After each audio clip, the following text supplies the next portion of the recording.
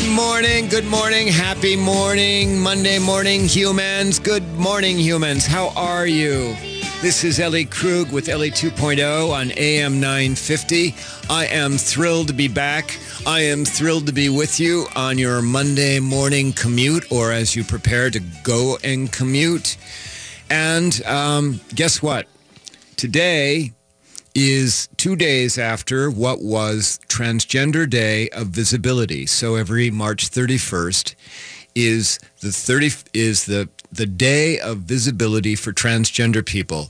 The day is dedicated to showing your support, that would be you, non-transgender people, your support for the transgender community and recognizing the accomplishments of transgender people. So there you go. That happened 2 days ago, and today what I would like to do for my Block A, my A segment of this show, is to talk about a transgender activist, somebody who's been described as the Rosa Parks of the transgender movement, of actually the Rosa Parks of the LGBTQ movement, and that is a woman named Marsha P. Johnson. She is someone who RuPaul, those of you who watch popular television, will remember that RuPaul, the man who is on the drag queen show, called Marsha P. Johnson his inspiration and a quote-unquote true drag queen mother. So there you go about that. Now, just for a little bit of information, drag is where men dress as women. Being transgender is a little bit more different than that. That is where your brain chemistry tells you that you're actually female. But the roots of the transgender community are with drag queens, such as Marsha P. Johnson. And Marsha P. Johnson actually was gender variant, so she went across all over the place. She was born in Elizabeth, New Jersey, graduated from high school in 1963. She began wearing dresses when she was 5 years old. And of course, she was bullied. And one of those bullies actually sexually assaulted her when she was a child. After high school, she went to New York City, where she changed her presentation on a full-time basis from male to female, and she gave herself the name Marsha P. Johnson. She took the name Johnson from the downtown Howard Johnsons in New York City. And the P stands for, according to her, pay it no mind. That's what the P stands for. Pay it no mind relative to her gender. In other words, she's just showing up as who she is, who she was. You'll get the rest of the story in a second. In the mid-1960s, Marsha P. Johnson did what a lot of gender variant people did at that time. She did drag queen performances in clubs, and then she engaged in sex crimes and prostitution. That was and is what still is continued to be called survival crimes, that people engage in prostitution for survival purposes because they can't find other jobs, and it's the way that you can get money in order to live. I'm not endorsing it. I'm just explaining it. Part of the homosexual and drag queen community in the 1960s was centered in Greenwich Village. And they would collect at a place called the Stonewall Inn on Christopher Street. Now, you may know about the Stonewall Inn because on June 28th in 1969, which is considered the tipping point for the modern LGBTQ movement, that there was a riot at the Stonewall Inn on June 28th, 1969. And that riot began after the New York City police entered the Stonewall Inn to harass and arrest patrons of that bar because in 1969 it was illegal to engage in sexual acts if you were gay. That was illegal. And so the police would often target and harass the LGBTQ community at that time. They went into the Stonewall Inn, and for the first time ever, LGBTQ people fought back. And Marsha Johnson is credited as being one of the first people to fight back. She's being credited as one of the first people to throw a brick through the window of a police car, which helped strike and trigger the riot. After Stonewall, Johnson joined the Gay Liberation Front and took part in the very first Pride Parade in New York City. That would actually be the very first Pride Parade in the United States that happened in June of 1970, a year after the Stonewall Riots. And then shortly after that, Johnson and another gender variant activist by the name of Sylvia Rivera founded an organization called the Street Transvestite Action Revolutionaries, or STAR. And in doing that, in establishing STAR, they created the first ever shelter for gay and transgender street kids. They called it the Star House. However, that did not last very long. The Star House wasn't to be around for very long, but the great thing was it became a template for future similar shelters for LGBTQ youth. As the gay liberation movement gelled, Johnson and other transgender activists actually then began to face a different form of discrimination. No longer were they only fighting the police, no longer were they only fighting the political establishment, but beginning after Stonewall, when gay and lesbian people were starting to band together and realize that they had political clout, that community, that were gays and lesbians, started to discriminate against transgender people, against gender variant people, because they feared that the straight community, that would be the non-gay or lesbian community, the non-transgender community, they feared that having transgender people at the table would create a distraction, that straight people would feel that if you had transgender people at the table, that it was all about them, and gay and lesbian people started to marginalize transgender people. This is a very historical fact, and it's actually something that the transgender community has been dealing with ever since, although things have gotten incredibly better in the last 10 years or so.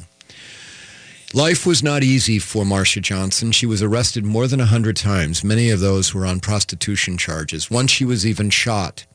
She also suffered from very serious mental health issues and had a number of psychiatric hospitalizations. Nonetheless, she was viewed as a leader of the community. She was, and notwithstanding the marginalization that she was getting from gays and lesbians, she was still somebody who was looked to for leadership. And she was not afraid to speak out. However, on July 4th of 1992, so we're now talking about 13 years after Stonewall, on July 4th, after a few days after the 1992 Pride Parade, Johnson's body was found in the Hudson River. She had drowned. And police at first said that it was suicide, but friends then later claimed that they saw a massive wound to the back of her head, and they claimed that she had been murdered. In fact, there were reports of Johnson being harassed by men who were robbing other people. There was another report of someone seeing a man fight Johnson shortly before her body was found, and that man later bragged about killing a drag queen named Marsha. However, the police in New York were indifferent, and they, for a long time, closed that investigation. Later, at the urging of transgender activists, that investigation was reopened in, 2012. However, it remains open. It's still a cold case. Marsha Johnson's death and her life was the subject of a Netflix film, The Death and Life of Marsha P. Johnson. And so you can go and see that on Netflix if you would like. You can also read about her. Marsha Johnson's death is a reminder of the brutality that transgender women face in general. I happen to be one of those. But also transgender women of color face in particular. They face horrible violence. And in fact, in 2017, I mean, we're just talking last year, there were 28 deaths of transgender people. Most of them were transgender women, and most of those transgender women who were murdered in this, I'm just talking about the United States, not in the world. The world, the numbers are much higher. But in the United States, most of those transgender people murdered last year in the United States were women of color. As I researched Martha Johnson's life, I came across a very meaningful quote. Quote, How many years does it take for people to see that we're all brothers and sisters and human beings in the human race? I mean, how many years does it take for people to see that we're all in this race together? Unquote. Those words are exactly my sentiments. Those are the words, I say very similar words very often when I speak to audiences, that we are all just human, that it's all about surviving the human condition. Martha Johnson, I stand on her shoulders. I am here because she was brave enough to stand up for herself, for other members of the transgender community, as well as for lesbians and gays. Thank you, Martha. Thank you, Marsha Johnson. Thank you so very much for having protected me.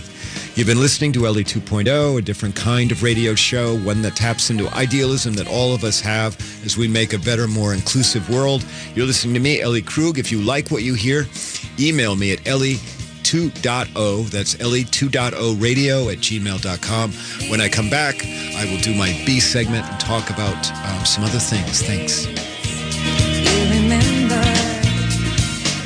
Brending Electrolysis on Grand Avenue in St. Paul has been a leader in permanent hair removal for people of all skin types and backgrounds for over 30 years, celebrating diversity and priding themselves on finding the right treatment plan for each client's individual needs, regardless of race or gender. Services include electrolysis, body waxing, facials, microneedling, and permanent makeup. Book your 60-minute complimentary consultation, including a 15-minute treatment today for beautiful, lasting results. Visit brendingelectrolysis.com. What kind of a jackass would let an animal pick their insurance? Did you really think a lizard could save you money on car insurance? Would you let a duck pick your health policy? Insurance can be a zoo, but this is ridiculous. What you really need is an insurance agent that isn't looking out for the insurance companies. You need Cheryl at Array, an independent agent with 30 years experience looking for the best rate possible. Quit monkeying around and call 763-504-3067. That's 763-504-3067 for Cheryl at Array, representing you, not the insurance companies. Crazy about pets? We are too. The Pet Connection Show is a great venue for fun, informative, and creative conversations about pets. Join myself, Kathy Menard, and Dr. Nicole Parole, along with guests who are leaders in the dynamic and growing pet industry, as we discuss healthcare, relationships, behaviors, and even political issues as they relate to our pets. So come, sit, stay for the Pet Connection Show, Sundays 11 a.m. to noon on AM 950 Radio, the progressive voice of Minnesota. Hi, Matt McNeil for Rudy Luther Toyota. My first Toyota love was the RAV4 back in 1998. When I was traveling in February, I needed a rental car, and I jumped at the opportunity to drive one again. The RAV4 is fantastic with all the bells and whistles you need, and it has all the modern safety features to keep us safe. Comfort as we vacationed. It fit all five of us and our luggage with ease. I was able to revisit my first love. Now, you can fall in love for yourself by test driving a RAV4 today at Rudy Luther Toyota, the southeast corner of 394 and 169. Burger Mo's is the perfect neighborhood gathering spot before and after Excel Center events or anytime. Mo is serious about burgers, offering 20 fresh, never frozen varieties. Burger Mo's also offers delicious appetizers, soups, salads, as well as unburgers, dogs, paninis, shakes, and desserts. Not to mention more than 60 beers on tap and happy hours twice daily. Burger Mo's is located at 242 West 7th Street in St. Paul with plenty of free parking and online at burgermos.com. Hi, it's Tom Hartman. You know, Continental Diamond is special for a lot of reasons. The owners are Jimmy and Helene Pessis, a husband and wife team who had a dream to open their own store more than 30 years ago. They've built a business that is the gold standard. The readers of Minnesota Bride magazine have named Continental Diamond the best jeweler for the last 7 years. Why? Amazing, friendly, no-pressure customer service, a selection of fine diamonds and design jewelry unlike anywhere else, and the fresh-baked chocolate chip cookies are pretty great, too. Continental Diamond in St. Louis Park and at continentaldiamond.com. How long till my soul gets it right? Did any human being ever reach that kind of light? I call on the rest. Welcome back to LE 2.0 and AM 950. This is a show where I'm not afraid to call myself a practical idealist and where I talk about how together we can make the world a better place. On my first segment, I talked about Marsha P. Johnson, a woman of color, a black woman who helped set the foundation for transgender people in America and on whose shoulders I stand. For this segment, my B block, I would like to talk about what it means to be a transgender in light of the fact that just 2 days ago we had Transgender Day of Visibility. And I want to talk about that, particularly given that just not even 2 weeks ago, our president issued a memorandum reaffirming the transgender ban that he had tweeted in existence last summer. And that reaffirmation occurred, which included him confirming now that the Secretary of State has decided that transgender people with a history or diagnosis of gender dysphoria, and audience members, you're transgender, you do have a diagnosis of gender dysphoria, that those individuals are disqualified from military service except under certain limited circumstances. So in other words, just as the president tweeted last summer, for the most part, transgender people are not allowed to serve in the military. And so I want to talk in this segment, in this block, and with that as the background, about the fact that there are two Americas right now as it relates to transgender people. One of those Americas is the Trump and Pence America. The rest of it, the other America, is the rest of America. The rest of the good people that understand things about transgender people and also about anyone else who is other. So let me just start off by explaining how the world is for transgender people. First, I have legal rights in only 20 states. Thankfully, I have legal rights here in Minnesota. I'm protected as it relates to my employment, my housing, health care, a number of other things. However, Minnesota is only one of 20 states that have such protections. And the fact remains that it's possible for me to drive from the Canadian border to the Mexican border through the United States without encountering a state where I have legal rights. The practical effect of that is that I could on that long road trip, need to stop in Kansas to get a room at a motel. And the innkeeper at the motel could refuse to give me a room, even though I'm ready to pay with cash, could refuse to give me that room because he does not like transgender people, or from a religious standpoint, he refuses to recognize the existence of transgender people. And if that happened to me in Kansas, I would have no legal rights. Other facts. In 2017, 15 separate states considered bathroom bills. That would be bills that targeted transgender people about something as simple and basic as their ability to use public restrooms or restrooms at workplaces. Transgender people have the highest incidence of attempted suicide. Our attempted suicide rate is 40 times that of non-transgender people.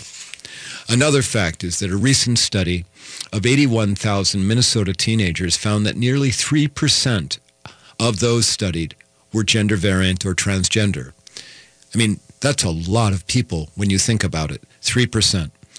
The fact of the matter is that no one really knows the true number of gender variant people, transgender people, gender nonconforming people, all of that thing. No one knows that number because most of us are scared to death to be who we are.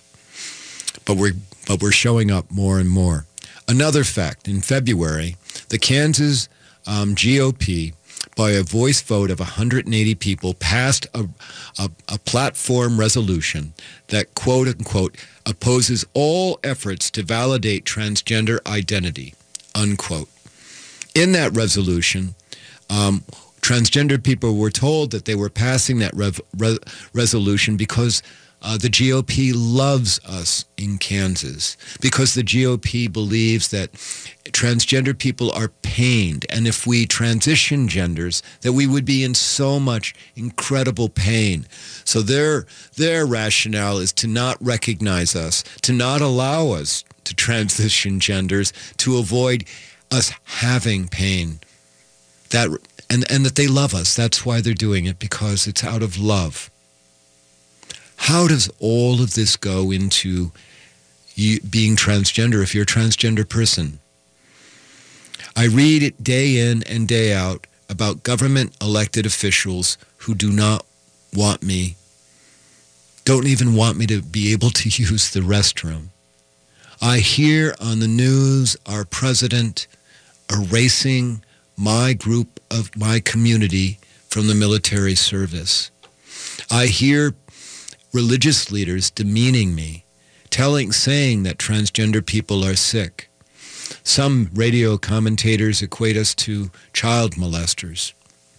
And then, of course, there have been TV ads even, political TV ads about how we would molest little girls transgender women would molest little girls in restrooms. I've got to tell you, it wears on you. It feels like my government, the one that I pay taxes to, doesn't only not care about me, but actually wants to erase me. Wants to erase me from the face of the earth. It's not about limiting me. It's about making me not here anymore. Now, I am a 61-year-old transgender woman. I'm a product of a dozen therapists and 17 years of therapy, and I've got great coping skills. And while at times this is difficult for me to hear, it's something that I can get by with. I can deal with it. But I worry so much about our young people, our adolescents, our teens, our young 20-somethings who don't have those coping skills. This is where that high attempted suicide rate, and actually it's a very high suicide rate because we're darn good at it, this is where that comes into play. And when we get past the politics, past the Trump-Pence America, when we get past people who are under the thumbs of ultra-conservative groups, when we get past all of that, when we get to the point where everybody realizes that we are all just human, I find a different America. I find an America where I can be on the radio in Mississippi, in the heart of Mississippi, and be told by a 64-year-old, quote-unquote, compassionate conservative with 7 grandkids that he respects me. In that America, I can find compassion and understanding.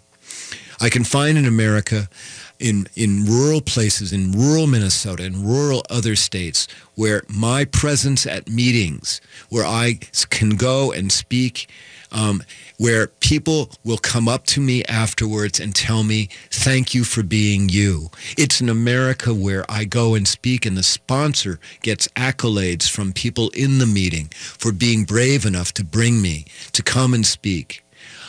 I go to places in America where I speak and I hear from grandmothers about their grandchildren who are transgender, who come up to me with tears in their eyes, thanking me for speaking about what it means to be human. That America, the one that is not the Trump-Pence America, but rather is the much larger, loving, kind, empathetic America. That is the America that I see every day and that I try and remind myself of when our government issues crazy, silly, marginalizing edicts about transgender people in the military.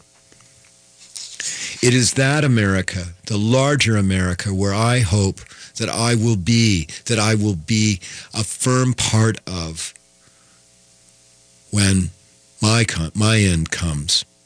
For the Trump-Pence America, I will have compassion for you. I will, because I believe that much of what you do is grounded out of ignorance rather than out of hatred, although there are some that do hate me. I know that. But I will tell you, Trump-Pence America, when your words and your actions cause young transgender girls and transgender boys to harm themselves or to want to harm themselves, I will resist you. I will resist you, Trump-Pence America, because of that, because those kids have no one to protect them. I will do all in my power to stop you from harming those children. And listeners, 2 last things. If you're transgender or the parent or a relative of a friend of a transgender kid struggling in that first America, that Trump-Pence America, contact me. You can email me at ellie2.0radio@gmail.com. I will be happy to talk with you to help or to talk with the transgender person in your life who is struggling. The second thing, and I mean this, have me speak to your organization. I will come and talk about what it means to be transgender. I will explain how it's not a choice, and how, as I said at the beginning of this show, as Marsha Johnson reminded, that we are all brothers and sisters and human beings. You've been listening to me, Ellie Krug, with Ellie 2.0. I hope you've enjoyed the show. You can go to my website at elliekrug.com and learn more about me. A big thanks to my producer, Sam. Sam, you rock. I really appreciate all that you do. I will be back next Monday with more about idealism and how I am rocking to try and change the world. Thank you.